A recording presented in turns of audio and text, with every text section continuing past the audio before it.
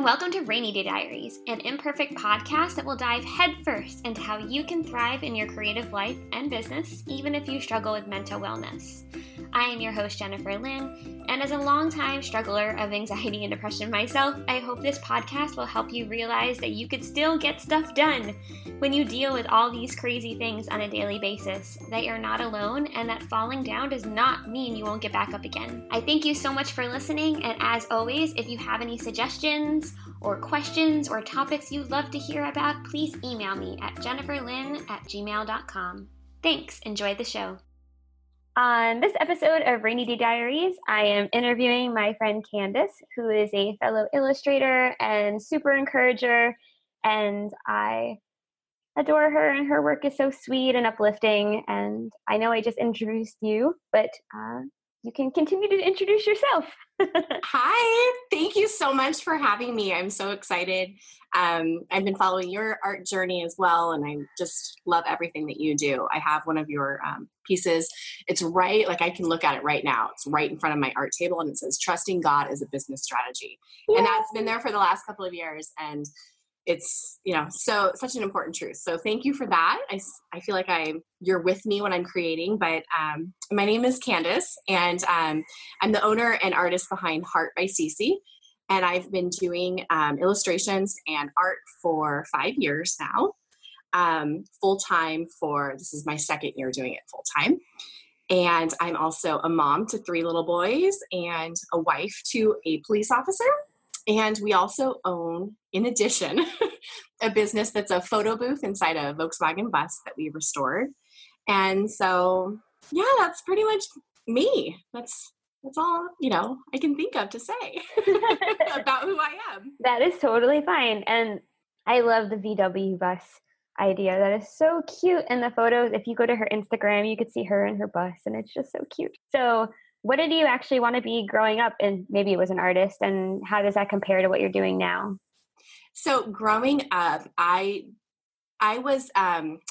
came from a very creative family. My mom was always doing different arts and crafts, and my grandmother is an oil painter. And so I started receiving art lessons from her when I was about 2.5. I have a few photos of me and her together, but she started teaching me how to draw and to paint. And so I did that as often as I could. But at that time, I really wanted to be an astronaut. That's awesome. And my family laughs at me because I wanted to be a ballerina, but I had this thing that when people ask me, what do you want to be when you grow up? I would say I wanted to be the first female president that was a ballerina that also walked on the moon. And so that was like my go-to answer growing up. And everyone always used to just think, wow, what a dreamer she is. There's still time. There's still time to do all those things. So I still might impress everybody. I think I was about 6 the first time I walked through a Hallmark store. And I was looking at the greeting cards. And I remember at that moment, I knew that I wanted to see my art in the Hallmark store eventually. That hasn't happened yet. So there's still time for that dream as well. But I think that's about the time that I realized I wanted to create art that was comforting, but also brought a lot of joy, which I think if you walk through a Hallmark store today, that's kind of what you're going to see. You're going to see cards of for different occasions, for sadness, for joy, for celebration. And so that's what I'm trying to do today. I'm trying to bring that same sense of comfort and peace and joy to my own artwork, because I love the fact that I create something and then I send it out into the world, and then it finds who it's going to find. And I hope that it does what it's done for me in creating it for them as well. So, I wanted to be an artist like that when I was a little girl. I feel like I'm doing my very best to honor her wishes. Now, as an adult, it's been, difficult to find your way as an artist. This is not an easy career at all. And I left a really wonderful job of 15 years to pursue it full time. So, but I really do feel like I'm doing what I was meant to do. That's always important. And you knew so young, like you're literally like your 6-year-old self. Yes. Yeah. That's so cool. I think I even say in my bio, my 7-year-old self, and I found a picture though recently, and I was about 6 in the photo. And that's about the time that I really just knew that I wanted to do something like that. And so I come from really creative people. So I don't think I ever had a chance to not be creative. You know, like I said, my grandmother was like at 2.5. I think I remember my mom saying at 2, she wanted to start. And then by the time I was 2.5, I could sit for maybe about 30 minutes. We could do a small little painting. So that's so cool. So were you oil painting at 6? That's like a hardcore paint. She probably did use oil paints with us back then. As she taught me as I got older, I was using acrylics, and still to this day, I use acrylics and watercolors when I do paint. But oil paints I've never really gotten along with. They're a little difficult. They intimidate me just for the turpentine factor. Yes. The fact that you have to like wash them in like a chemical type substance, like deters me, and they're so thick. Like, I don't know. Yes, I recently learned that soft pastels are super toxic. And I had not known that soft pastels were really toxic. And it's funny because I've always used them, but I work at an art school part-time, and the students all wear masks and gloves when they work with soft pastels. So really interesting. Some of the art supplies that we work with are super toxic. Oh, that's great.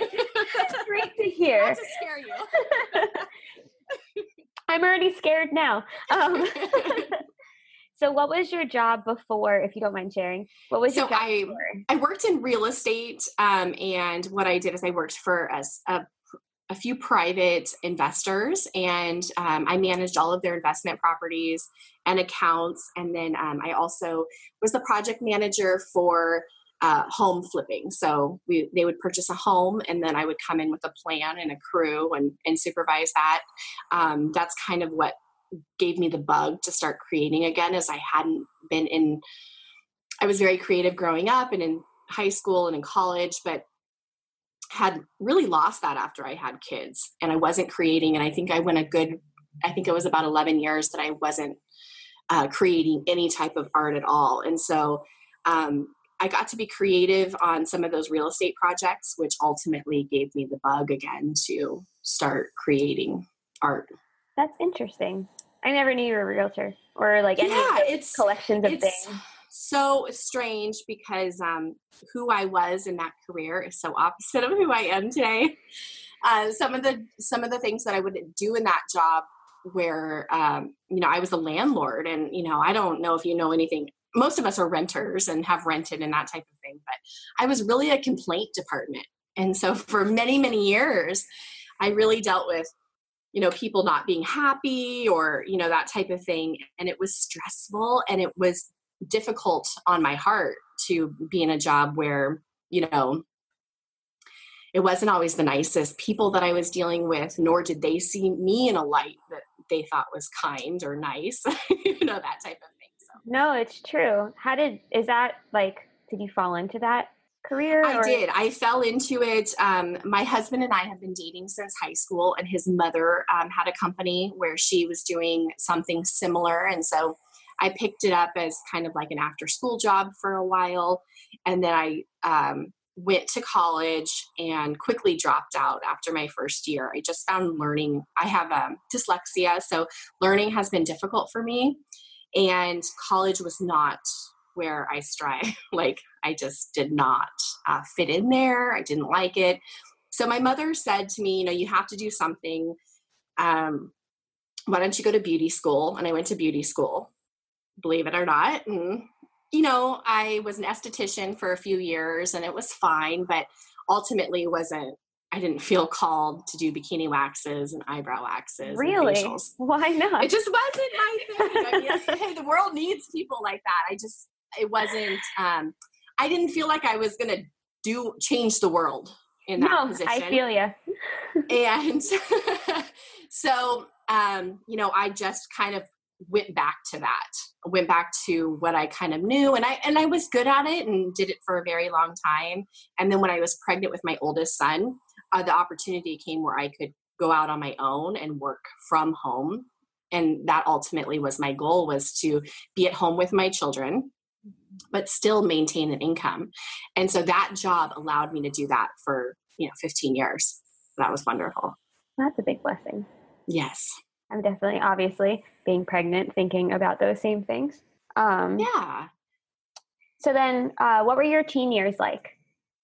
Oh gosh. So, I was born and raised in San Diego. And when I was 10 years old, my parents moved me to a very small town in Michigan. So culture shock completely, going from San Diego to northern Michigan. I mean, there was just so many things that were, that were new to me, not even thinking about the weather. I mean, just culturally moving to a very small town. And so I had a rough go at my teen years. For one, I was used to always being in the sun. In San Diego, I mean, it's beautiful today. It's a little cold, but, I think you're from Florida, so you get that. Weather's important. And so I had a little bit of seasonal depression when I first moved. It was difficult. And it was also difficult because I came into a community where everybody had gone to school with each other since preschool. And then all of a sudden I was this new girl. I was in 7th grade, and it's the hardest year. I didn't know anybody, and it was hard to break into, kids that have known each other their whole lives. And so I was definitely awkward. I was a little artsy, I would be goth for 1 week, and then I would be like Nirvana and flannel shirts and all that kind of stuff. But ultimately, I did survive my teen years, but, I suffered pretty badly from seasonal depression. And so when I was 15, my parents moved back to San Diego because of that purpose, just to get me out of that environment, to get me back into the sun and closer to family. And so then it was really hard because I was moving back to where I was, and all those kids had had 5 years without me. And so I was trying to break back into friendships as a sophomore in high school. So it was really, really hard. And I ultimately ended up homeschooling for the rest of my high school career. Oh, interesting. Yeah. So I found, it was just difficult to go from one place to the other and then back home again. That too was difficult. It wasn't like just, oh, here she is. And, I was gone for 5 crucial years of my youth. And so that part is really, really difficult. But I'm so happy that I had that experience, because that experience made me who I am today in many ways. I know what it's like to be the lonely kid, and I know what it's like to be the popular kid. And, there's not a lot of difference between those two. I mean, there is to the world, there's lonely children and there's popular children and that type of thing, but their emotions are very much the same. They're scared, they're insecure, they're all of those things about the same thing. So they're insecure about the same things. They're sad about the same things. They're happy about the same things. And so there's not a big difference between being one of those groups. They ultimately feel the same. That's an interesting perspective, actually. I think the only reason I have that perspective is because I feel like I've done both in those crucial teen years, I don't know if everybody would have that experience. I think that, obviously if you weren't a popular kid or you were more of a lonelier kid, your perspective would be that the popular kids have it going on, that that's where it's at, that you want to be like them. And I think often they feel like they would like to be a little less visible. No, I could see that, especially because, I was the nerdy, unpopular, lonely child. But I would, and I don't know if I had this perspective as a young person, but as an older person, it seems there's a lot of pressure. Like, there's pressure. Yeah. There are still pressures in the nerdy group, but I can't imagine the pressures of being a popular person and then consistently being that popular person. And I went to like a very small prep school, and it was very rich and snobby. And you had to have the next fancy purse. There's like so many requirements to be popular. And I'm not sure how that works in middle school or high school with public school, because I didn't go to public school till I was in 11th grade. But I don't know, pressures to each, but being a teenager is not easy, and I would never go back. I would never go back. Me and my husband had a conversation not too long ago where we were like, if you could go back to one age, what would it be? And I was like, I would go back to 20. I wouldn't go back earlier than that, because there's so many pressures of that. My oldest son is 12. He's getting ready to turn 13. And I've seen the switch to teenager. It happens very quickly. And it's a little scary. It's a little nerve-wracking because you know what he's about to encounter. And how do you best support that? I mean, our parents must have just not known what to do with us. And I feel the same. Even though I've gone through it, I don't know how to prepare him for what he's about to go through. I don't even know how to, I want to say prepare myself. Like, I wouldn't know how to comfort me at that age, even now. Like, I don't know what could have been done differently. I just know what didn't work and what maybe worked, but I still, as an adult, don't know exactly if anything would have worked or if it's just something you have to like go through. I feel the same way. I don't know that I could go back and tell her, oh, it's going to be okay. I wouldn't have believed anybody at that age anyways. I know, exactly. The advice that I mean, you just don't take advice at that age, and that's got to be part of the process of growing up, is that you kind of learn for yourself. But not in a million years would I want to go back and be in 9th grade, 7th grade, 8th grade, 9th grade, 10th. You can just name a grade that I'd want to be back in. It's funny because even as an adult, sometimes I find myself in situations where I go, like, gosh, this is kind of high school. It kind of feels like cliquey, and, there's gossip and things like that. And I just want to be so far away from that. I never want to experience that stuff. Me neither. I find that, like, I haven't had a ton of jobs, and the jobs I've had have been like all over the spectrum, and I've never gone to college. So I've never had like a grown up career job. Like, I've never had like worked in a corporate company. I've worked in everything from call centers to coffee shops to car auctions. That's a lot of C's. I would win. Wow. Oh, I would win categories. Yeah. I was going to say, that would be great. Oh my goodness. I get such a good score in categories. And everyone was so terrible in all of those things. And there weren't that many, I don't know. It was, and again, it's been a long time since I've been in any of those jobs, but I don't know. I feel like this is not necessarily how real life is, but when you get to a certain age, it shouldn't be the same as high school anymore. It shouldn't it shouldn't be so much about judging and appearance and money competing. And I feel like and I was really hopeful when I got out of high school and the little bit of college and stuff that I did, that I would be able to stop competing. And that's just not how this world works. I mean, the mentality of people is to compete. And it really is a change in your own mindset that has to take place to get out of that. And it's so hard. Even with social media, it just makes it even harder, especially we're like artists are generally extremely sensitive and hard on themselves to begin with. And then they're placing these things that's like super personal. And then you're just scrolling through life or social media, and you're like, all these things aren't happening, or like, look. And that's one of the reasons why I wanted to start this podcast, is because life, especially with the internet the way it is, life is, you're supposed to promote perfectionism, and that's not real. And so that's where I've struggled the most, and maybe why I haven't succeeded in the ways I want to with my business in various manners, is I don't want to be that. That's not real. Like, right.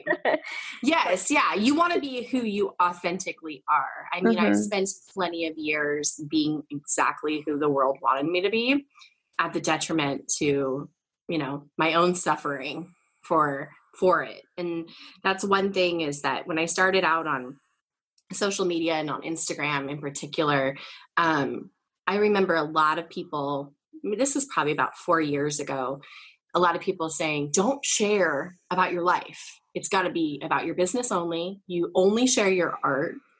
You don't talk about your personal feelings. You don't talk about your family.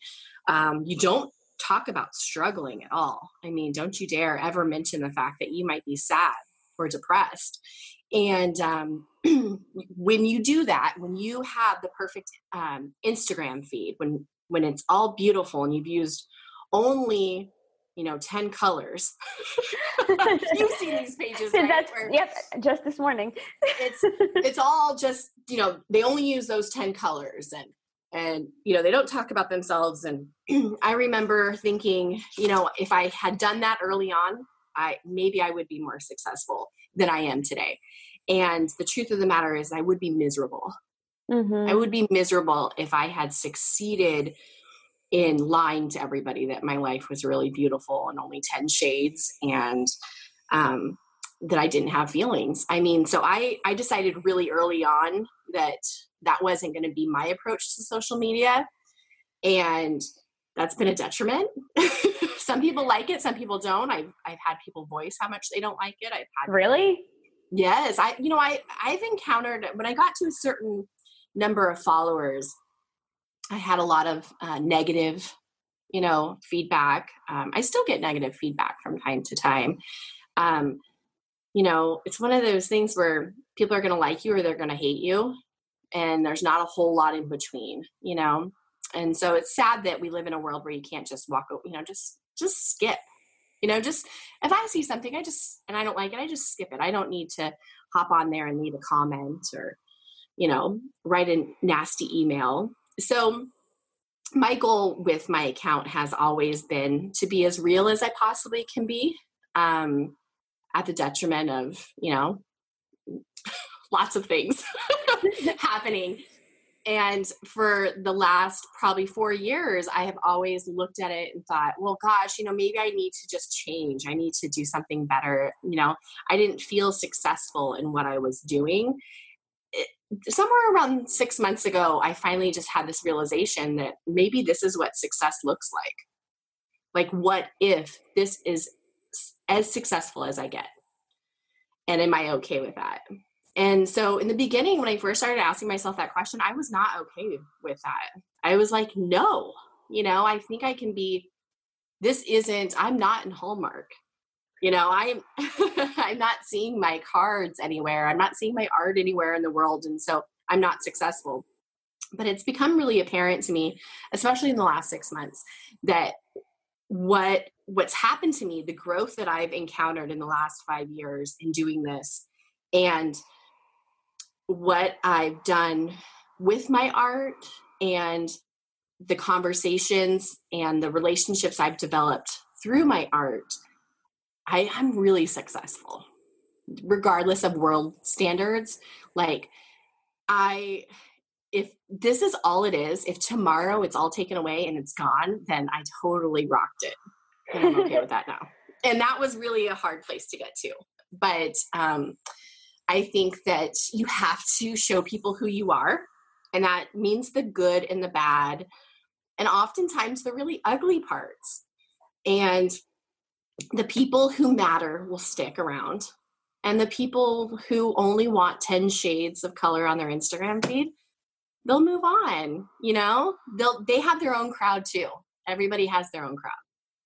So I'm like nodding profusely at everything.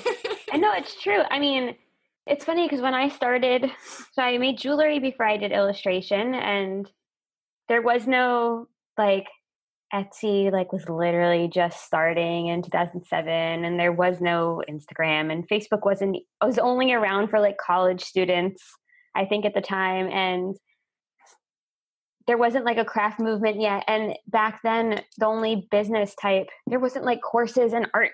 Now you're overly compensated or everything's thrown at you in all these different directions that people are going to help you and do it this way and do it this way and do it this way. But back then it wasn't. And back then it was you are the company. You are you are not you.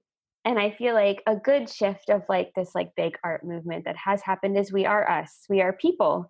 It's not, yes. it's not, at Rainy Day Diaries, we do this, because there is no we. But like Right. when I first started, like doing what I had to do in that business back then and creating a real professional website and a catalog and whatnot, we were a we, even though it was just me. And I do think that I don't know, I feel like there's a little more shift now where there are still the 10 monotoned with like a splash of, now that there's Instagram stories, a splash of real life. Like, and then there's people who are like, all right, this is me. Like, where it makes my husband really uncomfortable because I've always been like, this is me type of thing. But I think it's important. It's what I'm supposed to be doing. And I truly feel that way. And I'm supposed to be honest and authentic and hopefully help people along the way. And the success thing is really hard. Like, it's hard to not feel like, okay, if you're not making this much money with this many people following you and this much things under your belt and these many places you've been seen and this places you've been published, it's hard to not feel like you're failing, because it feels like it's either success or failure. But there's obviously that's 1 in 10, and there's like 9 other numbers. Well, not 9, 8, 7. I'm an artist, but there's so many numbers in between, and it's hard to be one of the other numbers. It is. It's one of those things. Like, so when I decided to leave my job to do art full time, my art was doing really well, and I thought, for sure, this is going to sustain my family, and I'm going to be able to make it with just the art. And so that didn't happen.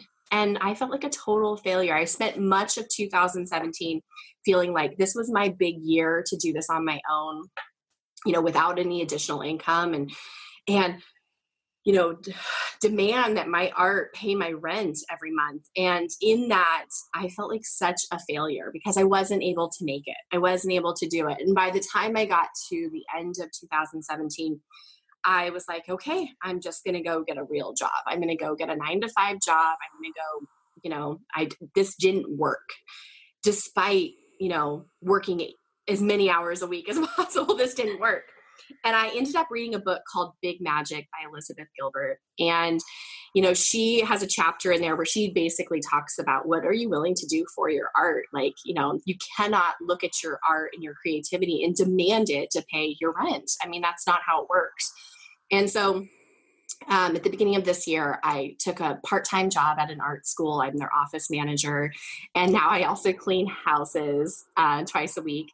And I'm doing my art. And so I'm doing all these other jobs in a way to nurture my art this year. I don't care, I don't want to put so much pressure on my art like I did last year that I walk away feeling like a failure. I really want to nurture it and take care of it. That's when we're successful with our art, is when it's really coming from a place of freedom. And so big deal that I have to go, that I'm not in my studio 45 hours a week. Big deal that I go and I get a paycheck from somebody else. And big deal that I have to go and clean houses. If those things allow me to have freedom in my art, then it's worth it. And so I'm sure a lot of even my friends and my family think, oh, she failed. She didn't make it. Look, she's getting a job and now she has to go work for other people. And but you have to stop caring about the opinions and thoughts of other people when it comes to your art. Otherwise, we wouldn't create anything in the first place. I mean, we just wouldn't if we created with the mindset that other people were going to criticize it right away. We wouldn't create it in the first place. And the same thing is done with my success or my failure. Like, if I look at it like it's a failure, then it's a failure. But I have to have the mindset that it's a success because it's brought me where I am, today. So it's something that I definitely struggle with. Nobody wants to be a failure. No one especially wants to go out and be an artist and be a failure. I mean, it's funny because I hadn't had a lot of rejection in my life. So as soon as you become an artist and you start doing submissions, that's when and I have gotten nothing but rejections. And here's the thing, like, at first I was like, really? I had never experienced rejection a lot, maybe ever. I think, it was one of those areas in my life where I was like, every job I've ever applied for, I've gotten, and why not it be the same with art? But I think you need the rejection, to make you try harder, because otherwise you get too comfortable. I'm impressed that so we said this before the call, but I'm a pessimist. So in my brain, I'm like, I'm going to send all these and they're going to reject me. And it's funny to hear the opposite perspective where you're like, yeah. You don't want me?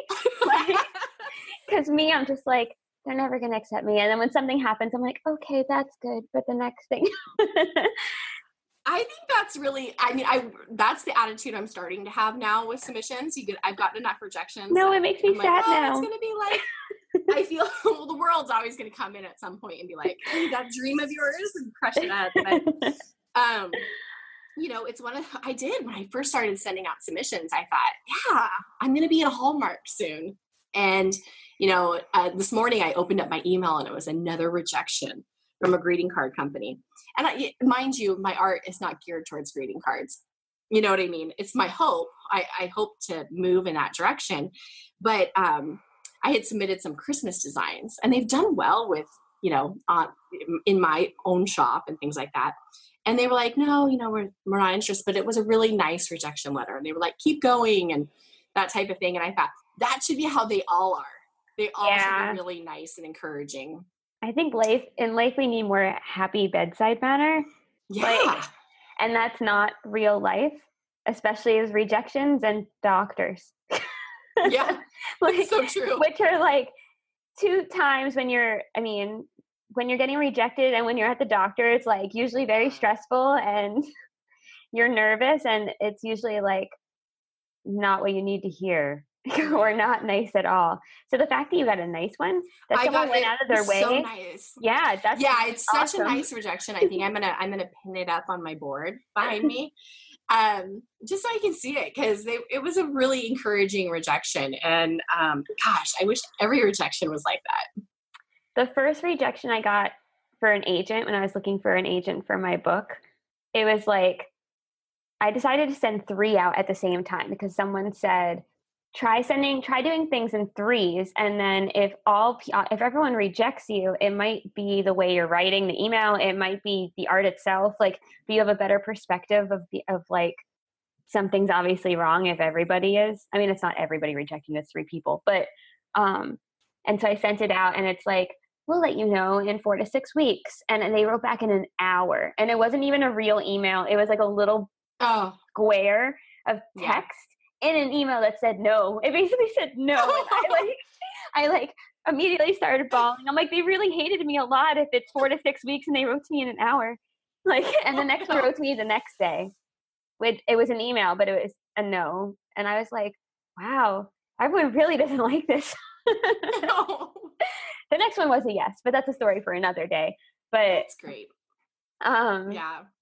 I don't know. It's hard. It's so impersonal, not informal. Well, it's so impersonal a lot of the times, and it's hard.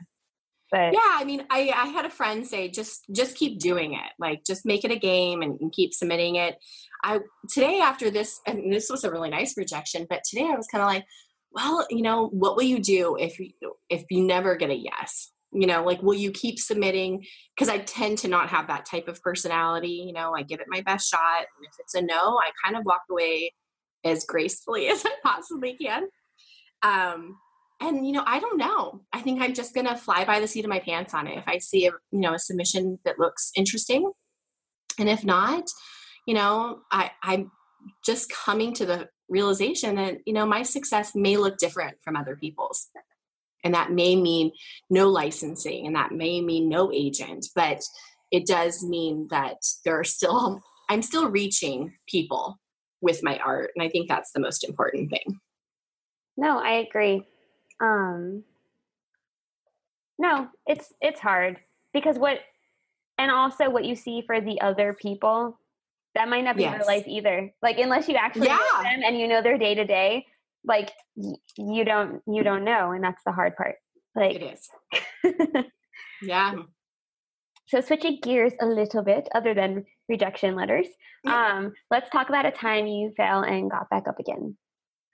So I have, I've kind of constantly persevered my whole life. I mean, I've been somebody who I don't give up easily. I'm a believer in hope and that type of thing.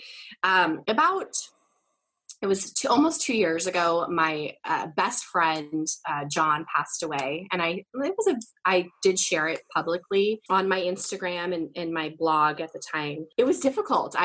John was somebody who I worked with in the real estate world and had worked with. I knew him from the time I was 16, so I knew him for a very long time. He was old enough to be my father, but we had like a brother-sister relationship. And so when he passed away, it was really difficult. It was the first time I had experienced depression as an adult. I didn't know how to deal with it. I didn't know how to deal with having my life be so turned upside down, and that it was extremely hard. And I will say that the people who in my life that came out and supported me and really helped me were surprising. It wasn't the people that I thought. It wasn't my best friend of 15 years. It wasn't those people. It was, complete strangers who took time to drive to see me and take time out of their schedule. And so the community also of Instagram, I shared his battle with cancer and me being his caretaker on Instagram, and the community of Instagram itself and my followers who are really just friends that I haven't met in person yet. They were the people that got me through that. And so I'm so grateful for that, because I think the first time you experience something as an adult, you kind of think, like when I experienced depression as a teenager, it was different. I didn't have a job. I had my parents' support. I was still a child, basically. So as an adult, I remember laying in bed for the first few months and thinking, there's nobody here to tell me to get out of bed but me. Mm-hmm. And I'm telling myself, don't get out of bed, And so I needed all those people to encourage me and to get me up and out of my bed and creating art again. And so really that was an amazing thing what happened and what took place. And I definitely couldn't have done it without the encouragement of literally thousands of people, which is kind of neat to say, but I couldn't have done it without them. So, yeah. I love that. It's funny because I have found when I'm trying to figure out how to say it. It's hard not to look at social media as like numbers, right? But then like to not compare like, oh, I only have 500 people, or I only have 1,000 people, or I only have 10,000 people, or I only have 20,000 people. But realistically, and this is so hard for me, like, realistically, it's not about the number at all, because the people who are there all the time, it doesn't matter what your Instagram looks like or the colors or how many people there are, but they come out of the woodwork, like, right. Not all the time, but they come out of the woodwork when something big is happening. And that's kind of amazing. Like, it is. I feel like, my life prior with friendships and things, when I moved back to San Diego, I was almost out of high school. I ended up homeschooling. I really only had my husband and like one other girlfriend for a very, very long time. And that, there's nothing wrong with that. I know lots of people who don't have a big social circle. But what I had found was that I needed some support, that I wasn't getting. You don't get certain types of support from a small group. I mean, generally, even with girlfriends and stuff, most of us have a few different girlfriends. Maybe that you call one girlfriend for parenting advice. You call another girlfriend when you just need to go out and have a good time. And then you have your so I didn't have any of that. And so what social media has kind of taught me is just that there are, and I've met some of my best friends in life, real life best friends, came from social media. I would have never found them anywhere. You know what I mean? My normal life, we would have never encountered each other. I would have never met you all the way in Florida. You know what I mean? So there's so many different things. And I think that's like so magical and it's so needed. It helps us grow when we're part of something bigger than this tiny little circle, or we're bigger than just this, this little square on the internet. We really are a community, and that's really important and really special and magical, I think. It is magical. It's funny because I didn't have any friends. I mean, I went to a school where like 90% were popular and 10% were rejects. So if you look in like the cafeteria, it's like 8 tables of popular people and 1 table of not popular people. And some of those people were very nice, and some 1 or 2 I talk to now after like not talking for years, like we've reconnected. Right. But there was nobody there's very few, maybe 1 that I trusted they were my friend and not a friend and a bully. Or right. And so I didn't have anybody really and the people I did have as friends, I didn't feel comfortable actually hanging out with because I didn't trust they'd do something to me or mm-hmm. And so it wasn't until social media that I really found people. And if I look through all my texts, like all the people I'm texting now, almost everyone is from the internet, and half of them I've never met in real life, and half of them I went out of my way to meet. Right. But before that, I don't know if there was no social media and no connections at all, like the connections you can make, like even getting to talk to you is so cool. I mean, we've known each other for years and never physically talked or anything. Mm-hmm. And so, but I'm really curious what life would be like. I didn't think about that until just now. Like I'd have no one to talk to ever, because almost everyone I text is like, I met on the internet. So I think it's wonderful. I think, like I said, I meet people from backgrounds that I wouldn't have ever just encountered in everyday life. You know, the last year working at home from my studio full time, I will say I had some loneliness. I definitely battled a little bit of loneliness. And so one of those things about going back to work was I was really hopeful that I would meet people, like-minded people who had different views. You know, you can learn so much from everybody. And that's one thing I'm learning to do now all over again, now that I'm working a little bit outside the home and outside of my studio, is that you do get a little comfortable with being behind a screen. You know, it's kind of easy to, show people what you want them to see. And getting back out there into the world has been a little scary, but overall, I really feel like it's a good balance. It's a good balance to have community in life, and, virtual community is really wonderful too. No, that's good to know. It's good. It's definitely lonely. It's like bittersweet. It's like, yeah, you're doing what you want to do. You're hoping for the best. And you make connections with people. But at the same time, you don't have interactions daily. But there's days I don't talk to a single person ever until my husband comes home. And that's hard. And it seems like spoily, I don't know the right word, poor spoiled Jen, gets to do her own thing. But at the same time, it is a blessing, but it's also you start to go crazy a little. You definitely have to have that. You do have to have some in-person community. I think it's good for everybody to have that. And it's hard to, if you're solely working with just virtual community, you're going to find that you're lonely, and you're going to find that all of a sudden you get in front of people and you're a little awkward because it's so awkward. It's just so different. And, I found that to be happening more and more to myself. And I think that it was probably my husband last fall. And he was like, you got to join go to our church's women's group or something. I mean, get out there. Because I have this thing where I don't tell people what I do on the internet. So if I meet you in person, I'm probably not going to, I might say, I'm an artist or something, but I don't say, and I do this, and I'm on Instagram, and, I don't talk about that. And so it's really pushed me to kind of get out of my comfort zone and, make in-person relationships. And it is important. And I do feel like that has helped me a lot. Well, as a business person, since I was raised by entrepreneurs, creative ones, but entrepreneurs, you should always tell all the strangers you meet in real life that you have a business online. Maybe they work for Hallmark. Like, I know.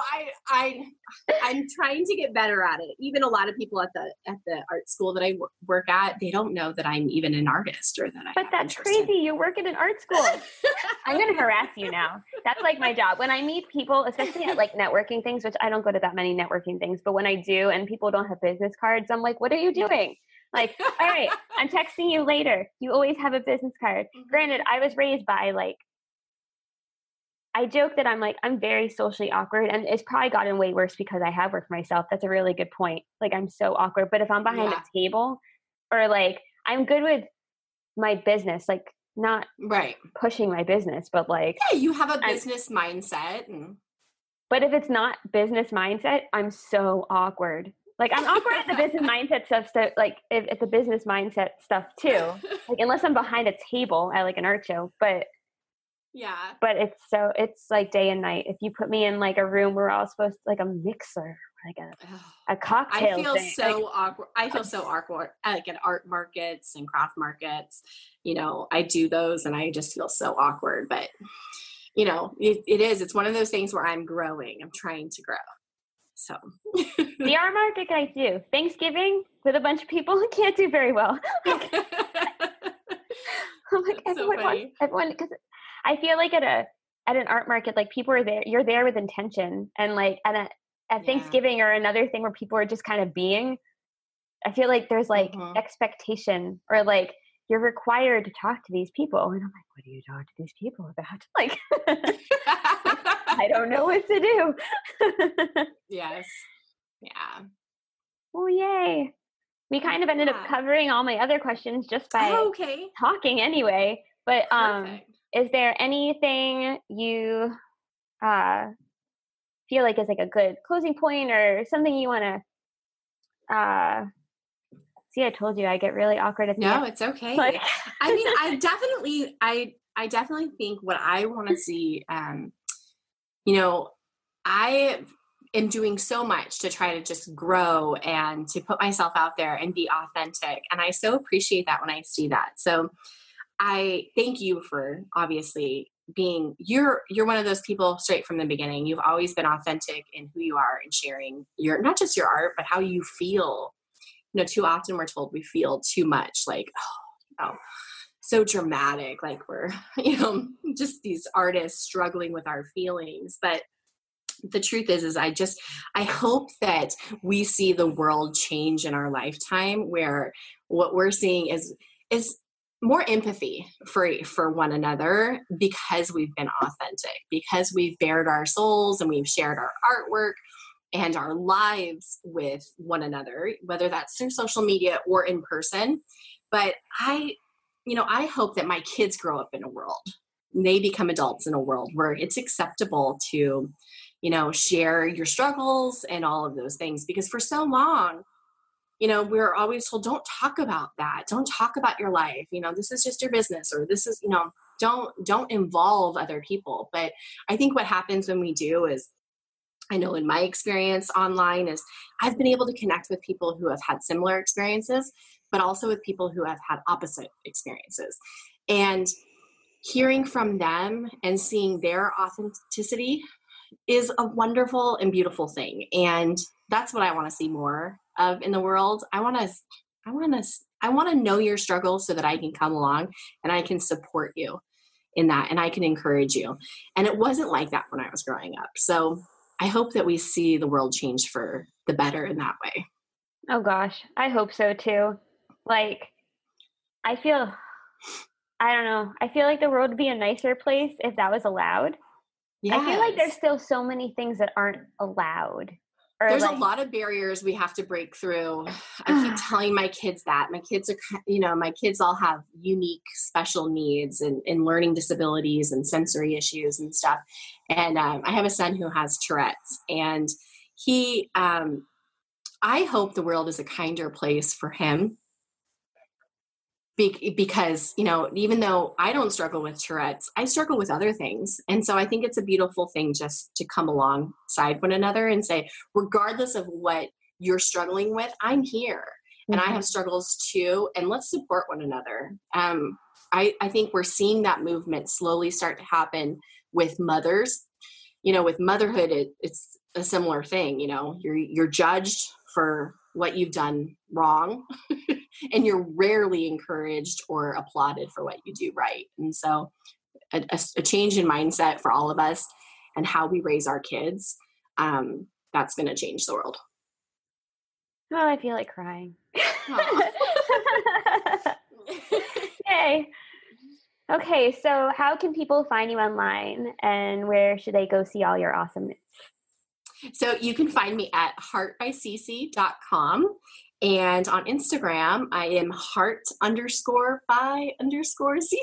And you can go to my website and you'll kind of find me from there. I have a Facebook page I rarely use. But yeah, you can go on Instagram. You're going to learn a lot more about me than just my art. I share not just my art, but also a big part of my heart. And you can shop my prints and original art in my shop. Yay. Yay. Well, I super appreciate you being on my podcast. It means so much to me. Oh, it was wonderful. And it was so much fun. And I can't believe this is the first time we've seen me talked in person, face to face. But if I ever find myself in Florida, I'm going to come visit you. And if you find yourself in San Diego, you have to come see me. I want to. I want to see you and the seals. Yes. Well, yay. It'll be so much fun. Thank you so much. Thank you so much for listening. I really appreciate it. If you liked the episode, please subscribe, or even better, leave a review. It makes iTunes really happy and hopefully makes them share this podcast with other people, which would make me really happy. If you have any ideas for topics to cover or for people you'd like me to interview, please email me. My email address is in the show notes. And thank you again. Have a great day.